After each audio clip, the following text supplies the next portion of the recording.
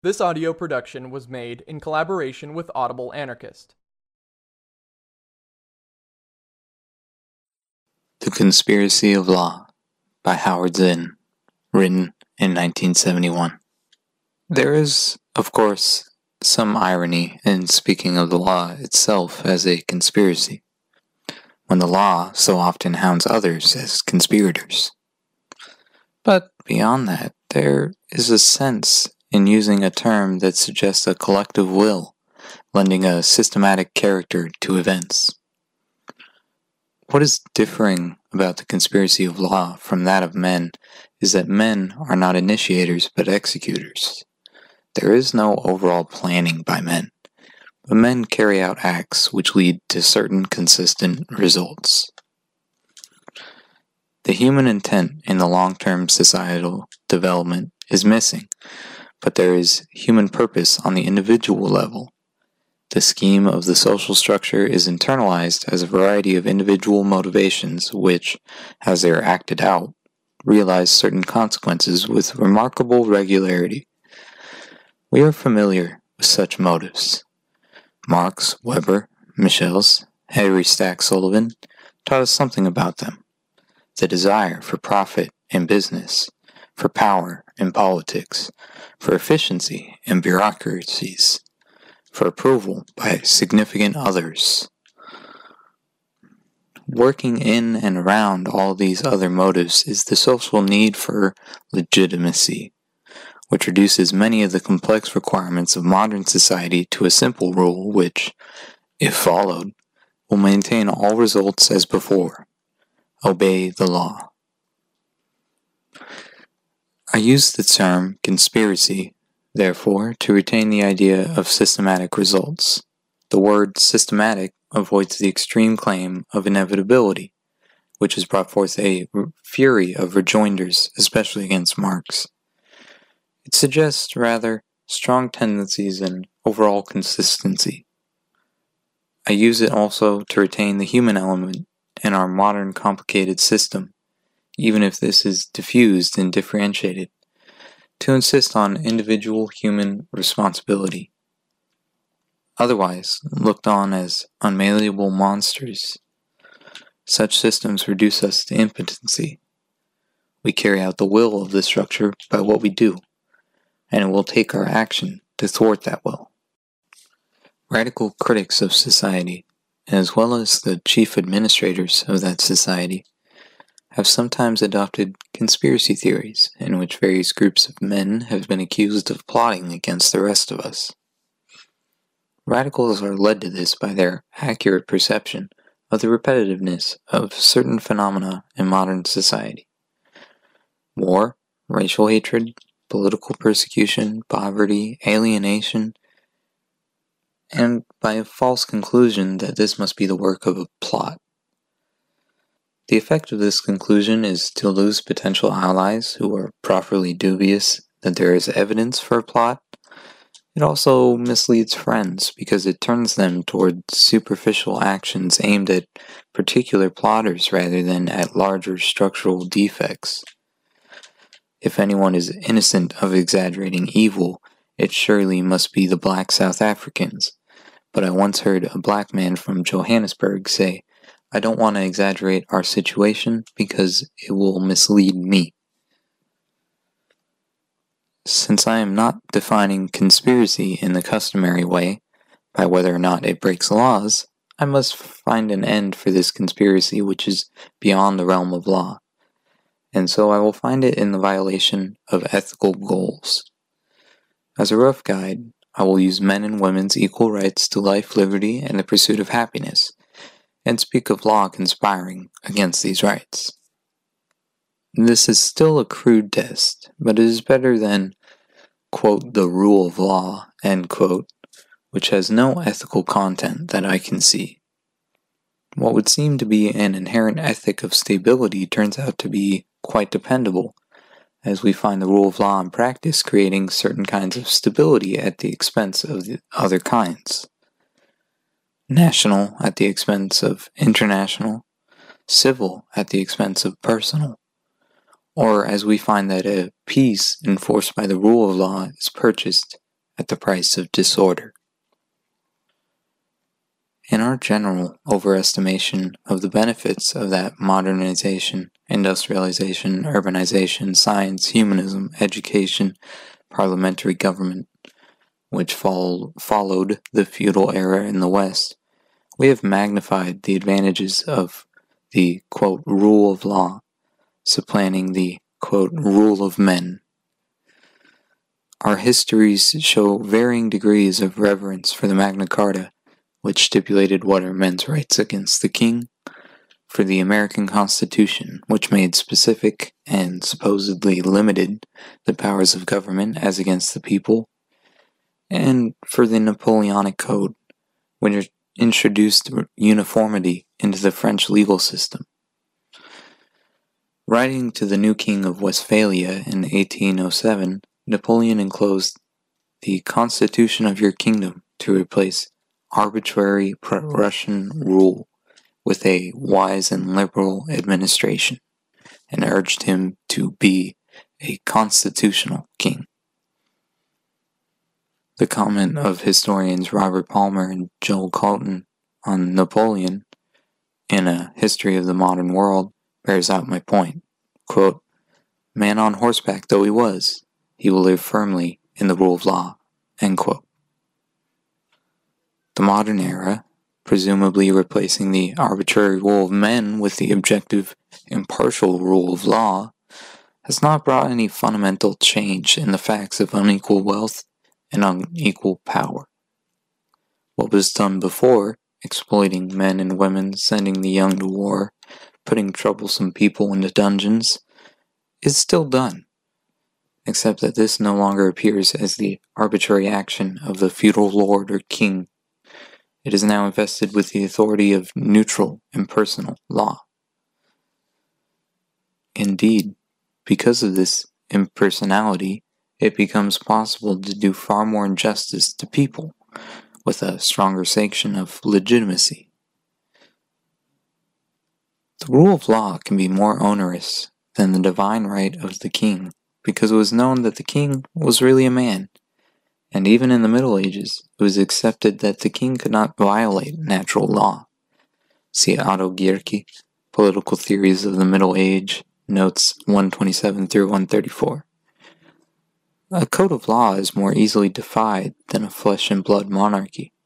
In the modern era, the positive law takes on the character of natural law.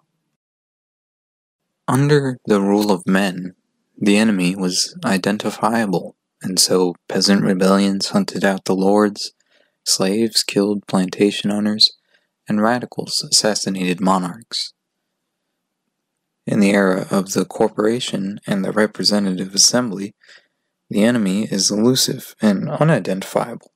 Even to the radicals, the attempted assassination of the industrial Frisk by the anarchist Berkman seemed an aberration.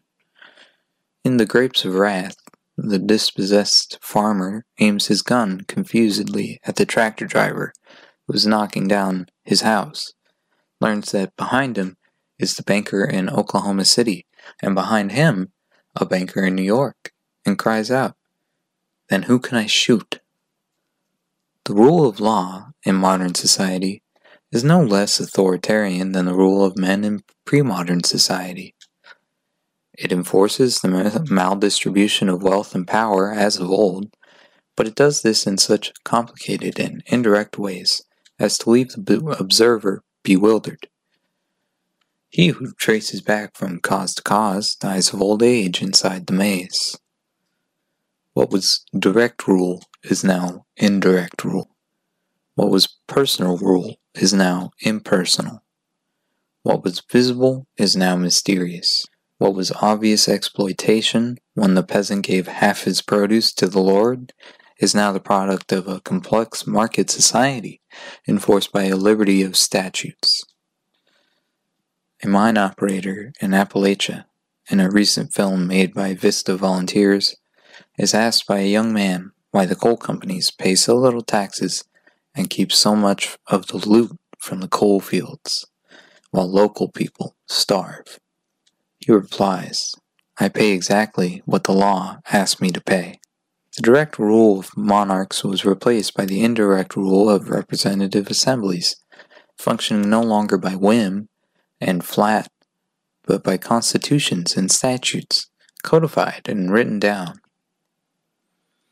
Rousseau saw clearly the limitations of representation, saying, "Power can be transmitted, but not will," and "The English people think that they are free, but in this belief they are profoundly wrong.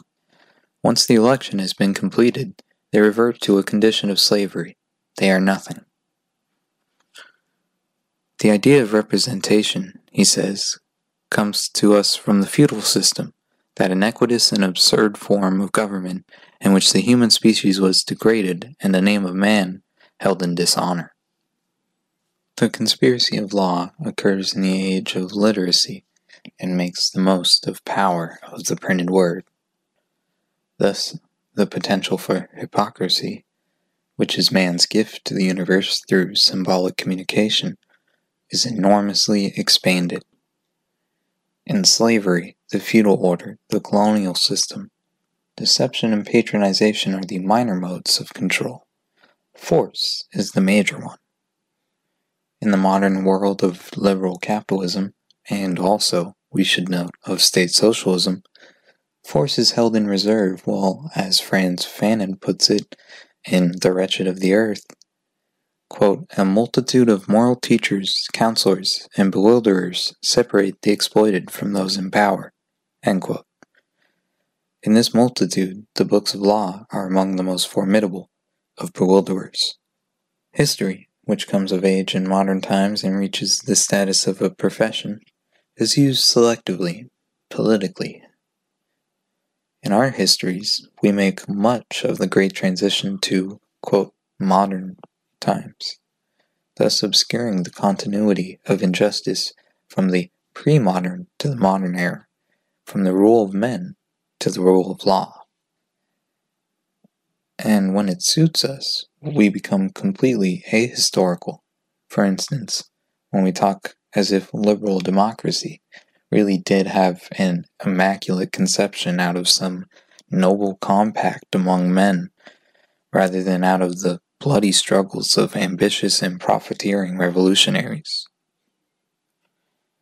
David Hume tries to straighten us out, quote, "Almost all the governments which exist at present, or of which there remains any record in story, have been found originally either on usurpation or conquest, or both, without any pretense of a fair consent or voluntary subjection of the people, in of the original contact." Hume also neatly disposes of Socrates' talk of our, quote, "obligation to obey the laws of the state in which we reside, as based on some mythical original contract, by saying, quote, "Thus he," Plato, "builds a Tory consequence of passive obedience on a Whig foundation of the original contract," end quote. The decade of the 1960s, as we know, has been marked by widespread disorders. This, even in the absence of other evidence, might make us suspect the nation's claim to be the leader of the free world, and make us wonder if its staggering production, 50% of the world's output, were being used in a rational way. We need not listen to the radical critics, only to government reports and other sources devoid of subversive intent to reinforce our suspicions. The Kerner Commission tells us race prejudice is pervasive and virulent. The Statistical Abstract tells us that 40 million Americans have trouble just getting adequate food and shelter. The New York Times tells us that the oil companies, through government quotas, extract $5 billion a year in excess profits from the American consumer. The national television networks tell us enough of the war to suggest that Song Mai is not an aberration, but one stark instance of that colossal atrocity which is American military action in Vietnam. We have been through periods of national self-criticism before. But this one is different. Previous protests were limited, addressed to what were seen as unhealthy growths in an otherwise admirable society, and quickly remedied. Thus, abolitionists calmed down when slavery was made illegal, despite the persistence of semi-slavery and racism. Populists and radicals of the 1930s were cooled by Wilsonian and Rooseveltian reform legislation and by the easing of hard times. The anti-imperialist movements died out when the glaring wrong of the Spanish-American War faded. The current disaffection of the ghettos comes not in a depression, but in a period of prosperity. Urban riots take place not in reaction to a wave of lynchings, but shortly after a battery of, quote, civil rights laws has been passed by Congress. The protest against the Vietnam War has turned against national military policies in general. Lack of faith in the political system grew while liberals, Kennedy and Johnson, were in the White House. Disillusionment with the judicial system becomes most manifest during the era of the, quote, Warren Court and its expansion of procedural rights. In short, the target of discontent is not an abnormal event, a depression, lynchings, a particularly brutal war, the Sacco-Vanzanetti case. The target is the normal operation of American society. The problem of poverty is no longer one of hard times, but of good times. The problem of race is not in the South, but in the whole country. The problem of war is not a specific adventure, but the entire foreign policy. The problem of politics is not conservative Republicans, but liberal Democrats. It is no longer the norms, but the aberrations of American culture, which have come under scrutiny, criticism, attack. That is why the current movement of protest is so important, why it will not fade away, why it will either grow or be crushed in a frenzy of fear by those in power. When it is the normal functioning of society which produces poverty, racism, imperial conquest, injustice, oligarchy, and when this society functions normally through an elaborate framework of law, this suggests that what is wrong is not aberrational, not a departure from law and convention, but is rather bound up with that system of law, indeed operates through it. History argues against the notion of aberrational wrong. It shows the persistence over centuries of the social ills that bother us today. The maldistribution of wealth in America goes back to the colonial era. Bacon's rebellion, indentured servitude, and the labor struggles of the 19th century all testify to a class structure which spans our entire natural history. Mistreatment, to the point of murder, of blacks and Indians stretches from 17th century Virginia and the Pequot Wars, through slavery and the extermination of the Plains Indians, down to the murder of black men in the Algiers Motel in Detroit. From the Sedition Act of 1798 to the Rat Brown Statute of 1968, we have passed laws to jail protesters in times of tensions. And the war in Vietnam is only the most recent of a long series of acts of aggressive expansion by this country, from a tiny strip of land along the Atlantic to the point where our hydrogen missiles and our soldiers encircle the globe. All this happened not in violation of law, but through it and in its unblinking presence. It is not a straight-line progression of identifiable evil. If it were, we would have caught on long ago. The persistence of the system's traits is hidden by ups and downs, backs and forths, and bewildering succession of bad times and good times. conservative leaders and, quote, liberal leaders, war and, quote, peace. We are left somewhat breathless, and in the end persuaded of the basic kindness of the system. We, who have time to think, talk, and write about it, have indeed been treated rather kindly. Only now have we suddenly awakened, startled by a new thought, that it is not just the bad times and the bad leaders and bad wars, that what is wrong is built into the whole bloody system, at its best as well as at its worst. We have always been naive about what seemed like games of chance. We had eras of depression and eras of prosperity, times of war and times of peace, times of witch hunts and times of justice, times of lynchings and times of civil rights laws. And so it goes, in Kurt Vonnegut's phrase. It is like roulette. Sometimes you win, and sometimes you lose. You win, you lose, you will lose, you win. Indeed, no one can predict in any one instance whether the little ball will fall into the red or the black, and no one's really responsible. Yet, in the end, in roulette, you almost always lose. What keeps you from suspecting a conspiracy is that almost. Sometimes somebody wins. And the fact that no one spin of the wheel has been contrived. It is just the historic totality that has a predictable direction. Thus, with the social structure, there are enough times of reform, enough times of peace, enough reactions against McCarthyism to make up that almost.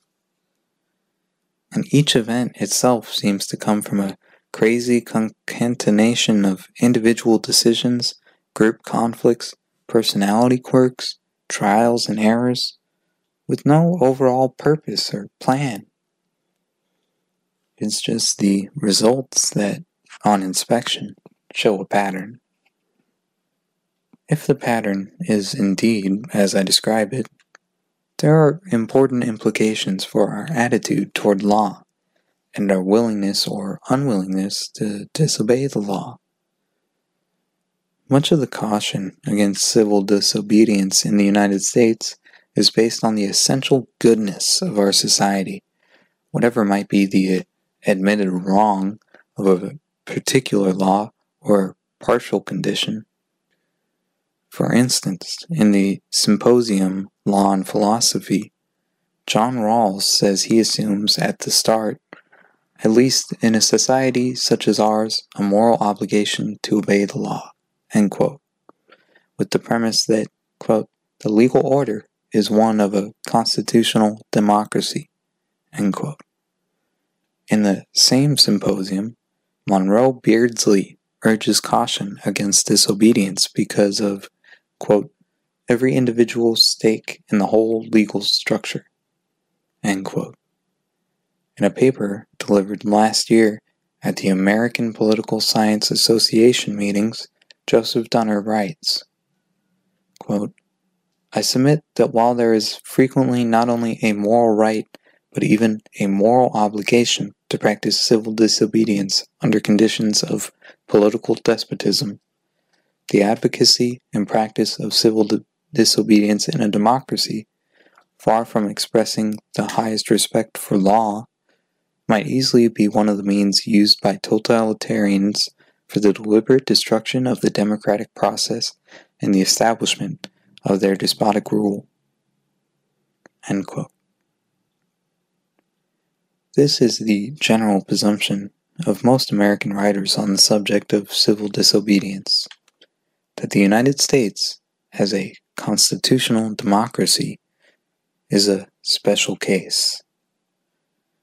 In this country, presumably, the law works mostly for good. Therefore, respect for the law is of such a value as to create a strong case against diminishing that respect by acts of civil disobedience. The evidence on how good a society is seems crucial to any argument on civil disobedience. It was on this basic ground of fact that Hume challenged Socrates, for Socrates' decision to submit to Athenian law was based on the supposition that when Athenians remained in the community, it was a sign that they enjoyed its benefits. Otherwise, they could have left at any time. Hume argues, quote, "Can we seriously say that a poor peasant or artisan has a free choice to leave his country when he knows no foreign language or manners and lives from day to day by the small wages which he acquires?" End quote. For us too, our perception of the facts is crucial. Is it not time that we considered the easy judgment passed on in an atmosphere of self-congratulation from one American generation to the next, that we indeed have democracy, that there is such a polarity between our system and other systems as to require a different attitude toward law and disobedience? I'm arguing here that the evidence on the functional realities of our systems, as opposed to democratic theory and political rhetoric, does not justify such an overriding respect for the laws. Rather, most of these laws have supported, through vagaries and deviations, a persistent pattern of injustice through our history. How do the laws and the accompanying culture of the rule of law maintain that pattern of injustice? I would list a number of ways. Number 1. The idea of a system of law to which we are asked to give general and undiscriminating support disguises the differences among various categories of law. We are made aware of our constitutional rights, as in the Bill of Rights and other provisions, from the earliest grades in school, with such fanfare and attention as to persuade us that these are the most important parts of our law. When we think of respect for law, we are likely to think of these benign provisions of law which speak of rights and liberties. We are told very little, so little as to escape our consciousness quickly, about the vast body of legislation which arranges the wealth of the nation.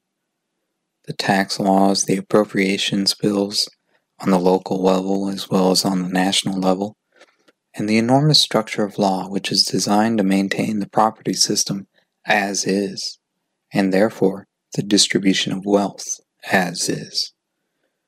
One only has to look at the curricula of law schools and see students staggering through courses titled Property, Contracts, Corporation Law, Torts, to understand how much of our legal system is devoted to the maintenance of the economic system as it now functions, with its incredible waste, with its vast inequities.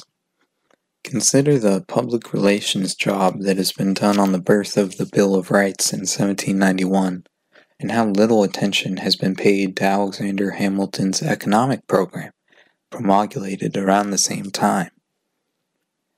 The Bill of Rights was hardly more than a showpiece for a very long time. By Hamilton's program of tariffs, the assumption of debts, and the National Bank were the start of a long history of federal legislation creating a welfare system for the rich. See Charles Beard's essay of 1932, The Myth of Rugged Individualism, for an account on the many ways in which the government in the 19th and 20th centuries passed laws to aid big businesses. From Hamilton's report on manufactures to the current oil depletion allowance, this bias of national legislation towards the interest of the wealthy has been maintained. It is not just the volume of legislation which is important, but the force of it. The existence of a law or constitutional provision on the books tells us little about its effect. Is the law immediately operative, like a tariff, or does it require long litigation and expense and initiative like the First Amendment before it is of any use to anyone? Is it given prompt attention, like the assumption of debts? Or is it ignored, like the provision that Congress shall make no law abridging the freedom of speech or of the press? We have a striking illustration from those early days of the Republic. The First Amendment was so little observed that hardly 7 years after it went into effect, Congress passed a law, the Sedition Act of 1798, which indeed did abridge the freedom of speech, and with such vigor as to send 10 persons to jail for their utterances. One could hardly claim that the First Amendment was being enforced.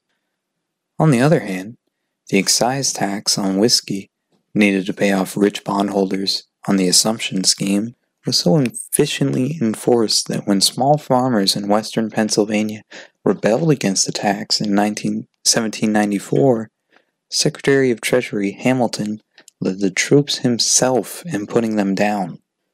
The government enforces those laws it wants to enforce. The fact is part of the American legal tradition.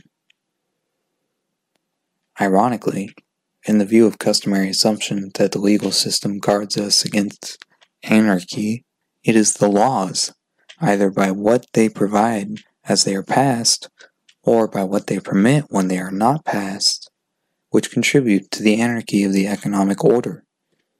They either permit or subsidize the unfettered spoliation of natural resources.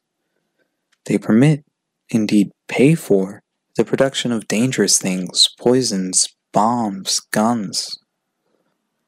The allocation of the nation's colossal wealth to the production of either weapons or junk takes place not contrary to the law, but through a vast network of contractual arrangements.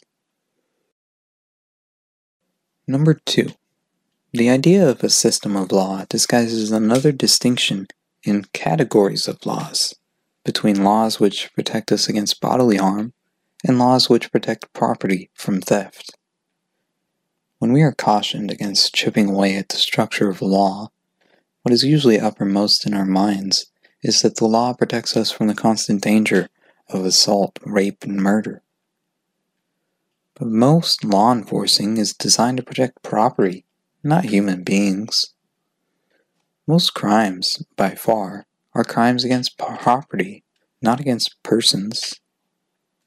In 1966, there were 120,000 offenses against persons and 1,670,000 offenses against property.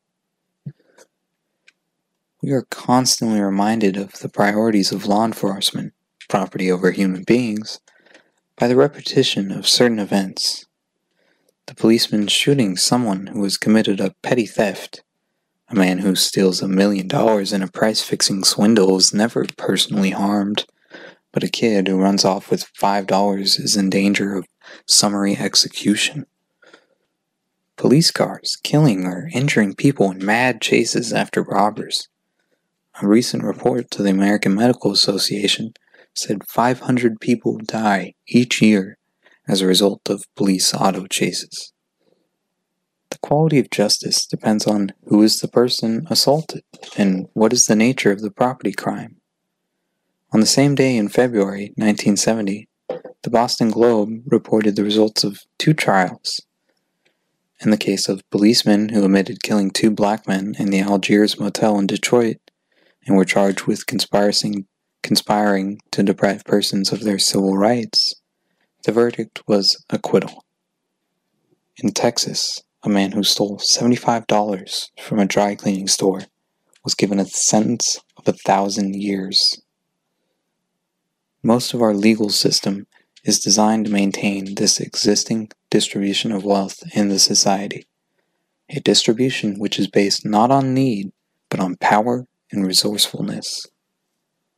Most criminal penalties are used not to protect the life and limb of the ordinary citizen, but rather to punish those who take the profit culture so seriously that they acted out beyond the rules of the game.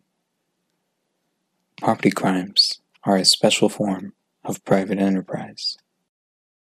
Number 3. Seeing the legal system as a monolith disguises the fact that laws are aimed at radicals, while pretending to protect the society at large. Really, try to preserve the existing political and economic arrangements. The Espionage Act of 1917, even its title deceives us into thinking its aim is protecting the community, sought to prevent people from communicating certain ideas to soldiers or would-be soldiers, which might discourage their carrying on a war. The act begs the question of whether carrying on the war is a blessing to the society at large or danger to it. The Smith Act provision against teaching the violent overthrow of the government assumes the government is not evil enough to deserve being overthrown. The Select Service Act assumes the draft protects us all, when indeed it may take our sons to die for someone else's privileges. This is a small class of laws, but its psychological impact on the right of protest, watch your step or else, can hardly be overestimated. It stands ready for use at any time dissidence threatens to become too widespread. The recent Chicago conspiracy trial is an example. Number 4. The 3 distinctions I have made so far are intended to illustrate how the general exhortation to preserve the legal system as if it were a benign whole glides over the fact that different kinds of laws serve different purposes. More justifiable laws, for free speech, against rape and murder, stand in the front ranks as a noble facade concealing a huge body of law which maintains the present property and power arrangements of the society. Buried in the mass is a much smaller body of law which stands guard against those who would rebel in an organized way against these arrangements. Underlying these distinctions is a more fundamental one, between rules of conduct which are necessary for human beings in any social order to live with one another in harmony and justice, and those rules which come out of some specific social order, the product of a particular historical culture. H.L.A. Hart speaks of primary rules of obligation in the concept of law, which include restrictions on the free use of violence and, quote, various positive duties to perform services or make contributions to the common life, end quote. These rules are not enforced by the coercive techniques of modern society, but rather by, quote, that general attitude of the group towards its own standard modes of behavior, end quote. Bakunin distinguished between natural laws, created by the facts of human nature, and juridical laws, like the law of inheritance. What separates Hart from Bakunin is his acceptance of the need for secondary rules in more complex societies. I would claim that Hart accepts too easily the need for these secondary rules, but the distinction he makes is important because it enables us to examine more closely than he did himself the possibility of a society, even a modern one, that would be guided by primary rules. The distinction takes us out of our present social arrangements and back to an examination of what laws are necessary and just on the basis of human nature. We can look backward to primitive societies, as Hart does, but also forward in a utopian imagining about the future.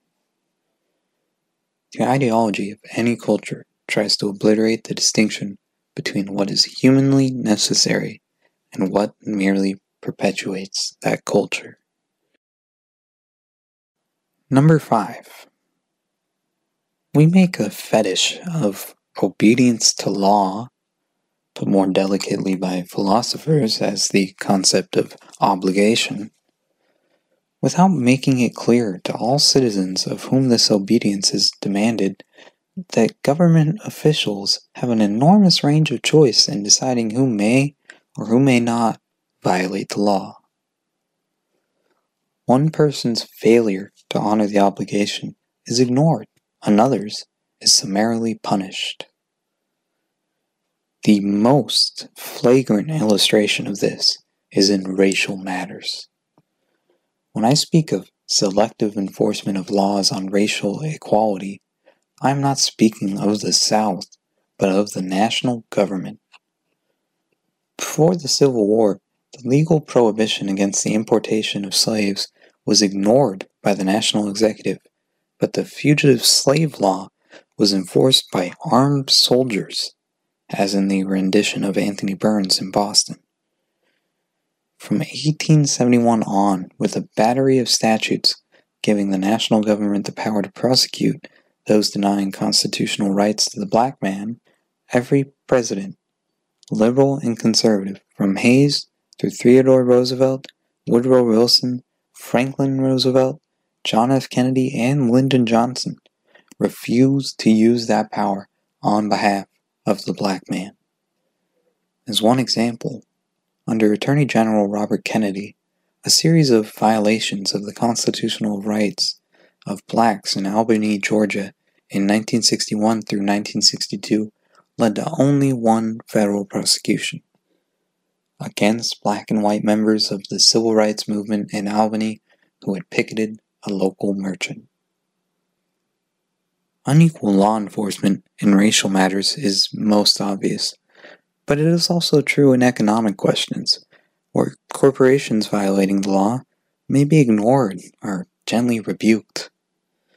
Note the light sentences given in the General Electric price-fixing case, where millions were taken from the consumer. We find it also where rank and status are involved, as in the military. In 1966, an American Army captain in Saigon found guilty of fraudulently doing off with imported silk, military brains, and treasury checks was allowed to retire with a pension.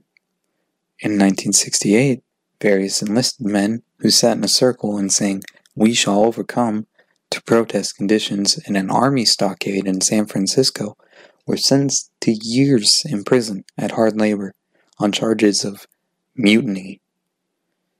Selective enforcement of the law is not a departure from the law. It is legal. Number 6. Also concealed from the public, as it is bidden sternly to honor the law, is the record of law enforcement agencies in breaking the law themselves. This includes wiretapping by the FBI, admitted by FBI agents in court proceedings at various times, and countless cases of assault and battery, up to murder, by local police. Number 7. A restricted definition of corruption in our culture leads to cries of outrage against politicians and businessmen who break the law for their private aggrandizement.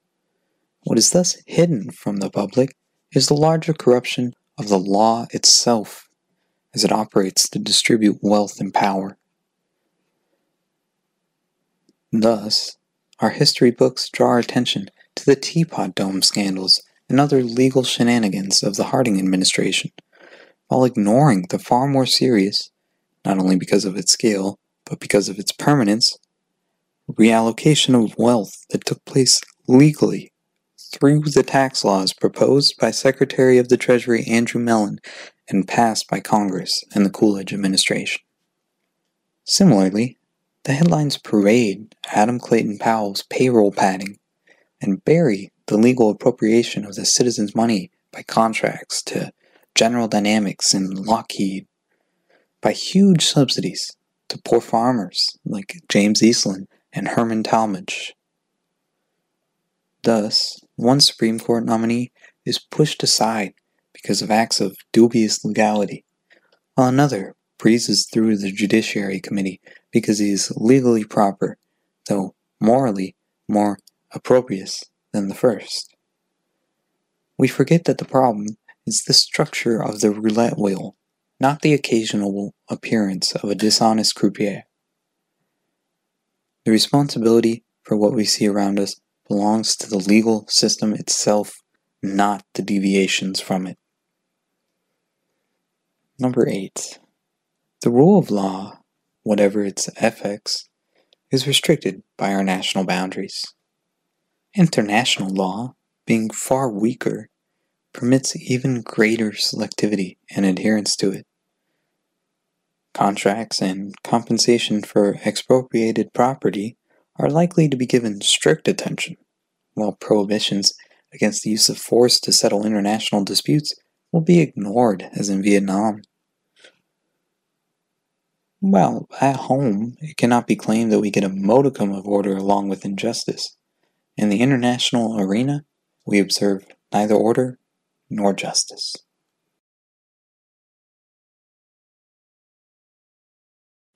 Number 9.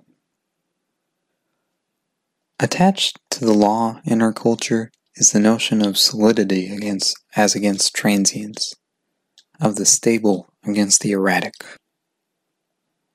Hegel, in his preface to his Philosophy of Right, asks that we recognize the rationality in the state as that in nature, rather than leaving us all to, quote, the mercy of chance and caprice, to be God-forsaken, end quote.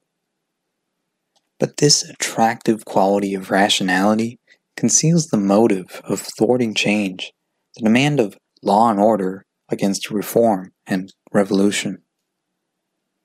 Thus, Hegel denounces his colleague J.F. Fries for a speech on the state in which Professor Fries said, "In the people ruled by a genuine communal spirit, life for the discharge of all public business would come from below, from the people itself." End quote. Fries was punished by the German government for participating in the Wartburg Festival of 1817, and Hegel's translator, T.M. Knox, comments, quote, "This was a liberal demonstration in favor of German unity and Stein's reforms. Hegel supported both of these, but he held that enthusiastic demonstrations were no substitute for thinking and could lead only to immorality and anarchy." End quote. The claim of permanence and rationality has some truth, but its other side is the natural tendency of law, at its best, to represent past conditions, past needs. As Professor Richard Wasserstrom has put it in his talk, Lawyers and Revolution, given to the National Lawyers Guild in July 1968, quote, "The law is conservative in the same way in which language is conservative. It seeks to assimilate everything that happens to do that which has happened." End quote. In an age where change has become exponential, this natural disability of law is especially marked. Granted, there is a value in acting on rules and principles derived from long-term experience as opposed to acting only on the ephemeria of the moment. But that experience must not become an absolute. Rather, it should be weighed constantly against the fresh perceptions of existential reality. For such a mediation between past and present, Nietzsche is a better guide than Hegel, about whom he seems to be speaking when he talks in The Use and Abuse of History of, quote, "the historically educated fanatic of the world process, who has nothing to do but to live on as he has lived, love what he has loved, hate what he has hated, and read the newspapers he has always read. The only sin for him is to live otherwise than he has lived."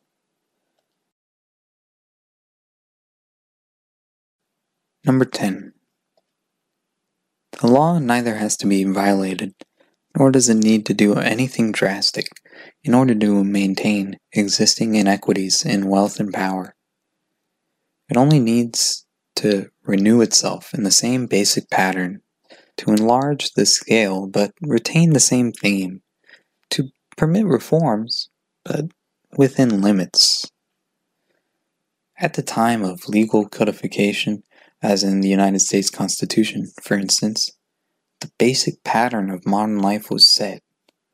The irrationality of a productive system driven by business profit, the concentration of political power in deputies, of judicial power in magistrates, the control of communication by schools, churches, and men of wealth.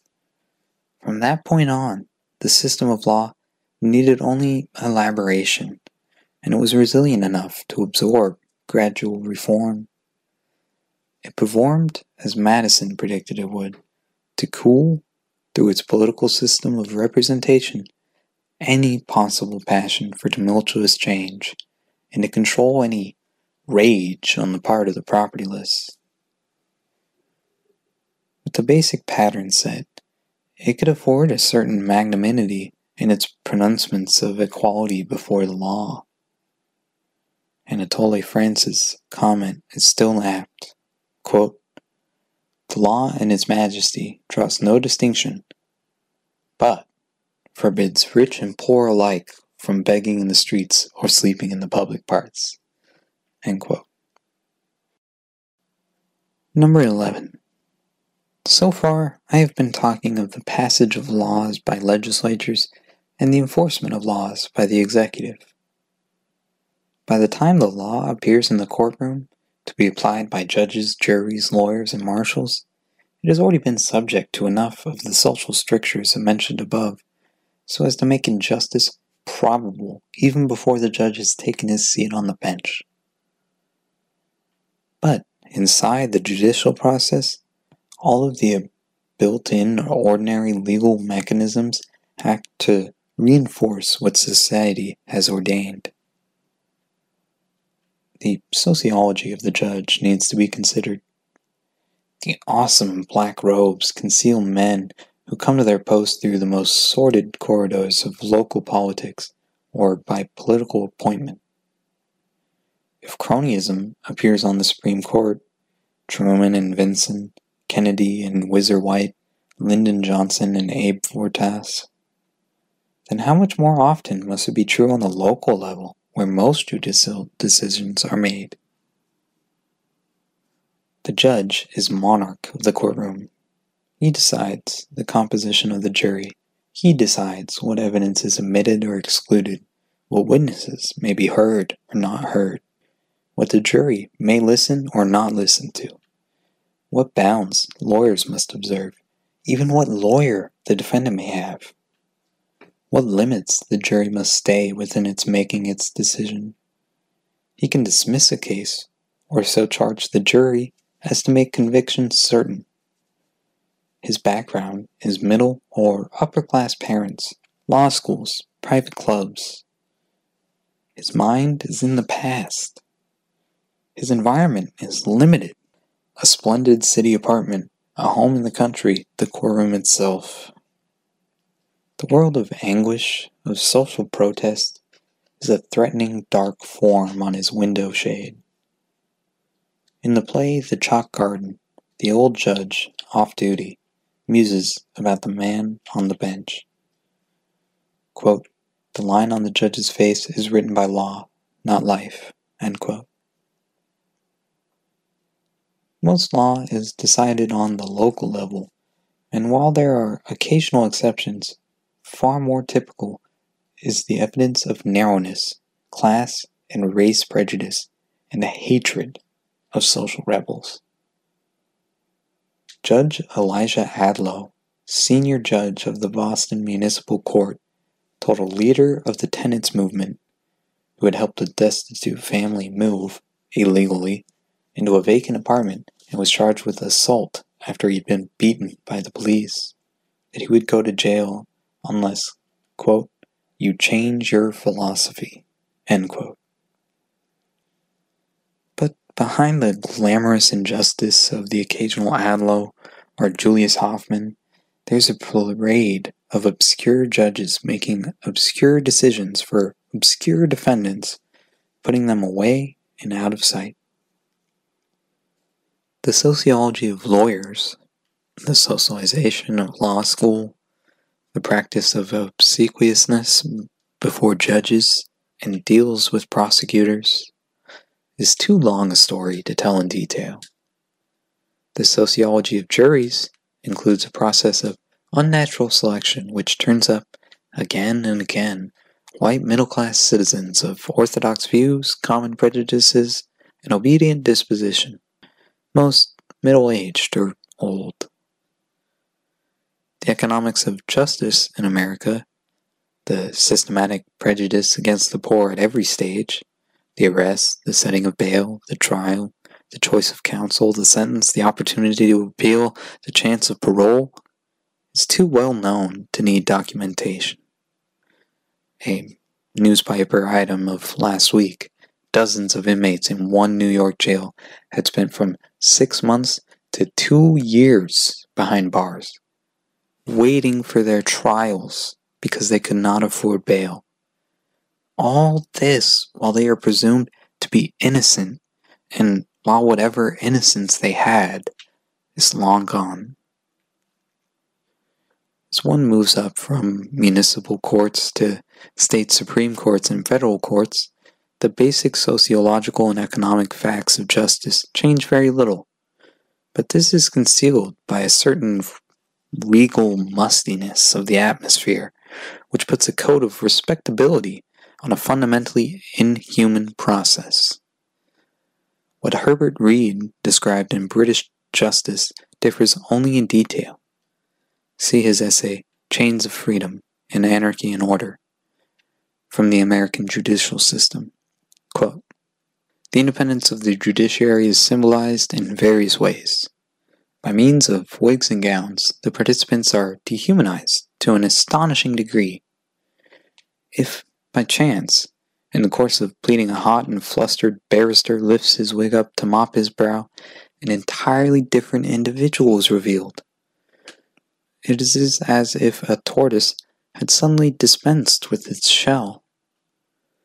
The whole business is carapaceous, a shell of custom and formality against which life, plastic and throbbing, beats in an effort to reach the light." End quote. Number 12. The main decisions have been made outside the courtroom by the society and the culture that brought this combination of persons to this place at this time.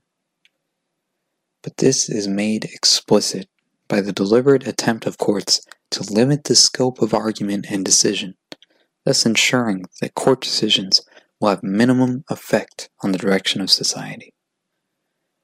On the appeals level, including the Supreme Court, this means deciding cases on technical or narrow grounds wherever possible, postponing fundamental questions as long as possible. It has been most difficult, for instance, in cases of draft resistance, to get the Supreme Court to rule on a question far more important to society than the disposition of one resistor. Is the war in Vietnam illegal? This attitude is expressed by one of the judges in Lon Fuller's mythical case of the Spelunkian explorers, when he refuses to deal with the moral complexities of a community decision to sacrifice one person so that the others might live. Quote, "The sole question before us for decision is whether these defendants did, within the meaning of NCSA Section 12A, willingly take the life of Roger Wetmore." End quote. Not so mythical are the actual cases of political protesters hauled into court on ordinary criminal charges and prevented by the judge from airing the political grounds of their actions. Theodore Mommsen put it well, quote, "Impartiality in political trials is about on the level with immaculate conception. One may wish for it, but one cannot produce it." End quote. Quoted by Otto Kirchmeier in Political Justice. It should make us all pause to know that within the space of a few months, similar pronouncements were made in a court in Moscow and a court in Milwaukee. The Moscow judge refused to let a group arrested for distributing leaflets in Red Square against the Russian invasion of Czechoslovakia discuss anything political. The only issue, he said, was, did they or did they not break the law in question? The Milwaukee judge, similarly, refused to let the priests who would burn draft records explain their motivation. The only question, he said, was, quote, did the defendants commit arson, burglary, and theft? End quote. When one witness began to discuss the ideal of civil disobedience, the judge interrupted him with what must be a classical judicial statement. You can't discuss that. That's getting to the heart of the matter. That is also getting to the end of my argument, which is always, of course, the beginning of another. A general obligation to obey the law is a poor guide in a time when revolutionary changes are needed and we are racing against ominous lines on the social cartograph. We need to separate whatever there is in law that serves human ends from everything else that rides on along with it on the backs of so many people. We need to get away from pleasant abstractions and look at the functional reality of the legal structure which guides our society, its sociology, its economics, its human consequences. Philosophical speculation tells us that civil disobedience may be necessary under certain conditions of injustice. Historical evidence, the facts of the lives of people around us, tells us that those conditions exist and that they are maintained by the present structure of law. To know this is only the beginning. I have tried here by inculcating a proper disrespect for the rule of law, only to put us at the starting point, in a mood to run. The same modern civilization which has given us unjust laws has given us great ideals. We need to learn how to violate these laws in such a way as to realize those ideals. Each of us, depending on where we are in the social structure, must draw his own existential conclusion on what to do. In Tolstoy's The Death of Ivan Illich, the proper, perfect, successful magistrate Illich agonizes on his deathbed about his sudden awareness that his life has been wasted, useless, wrong. Maybe I did not live as I ought to have done, it suddenly occurred to him. But how could that be, when I did everything properly? He replied, if I could only understand what it is all for, but that too is impossible. An explanation would be possible if it could be said that I have not lived as I ought to, but it's impossible to say that. End quote.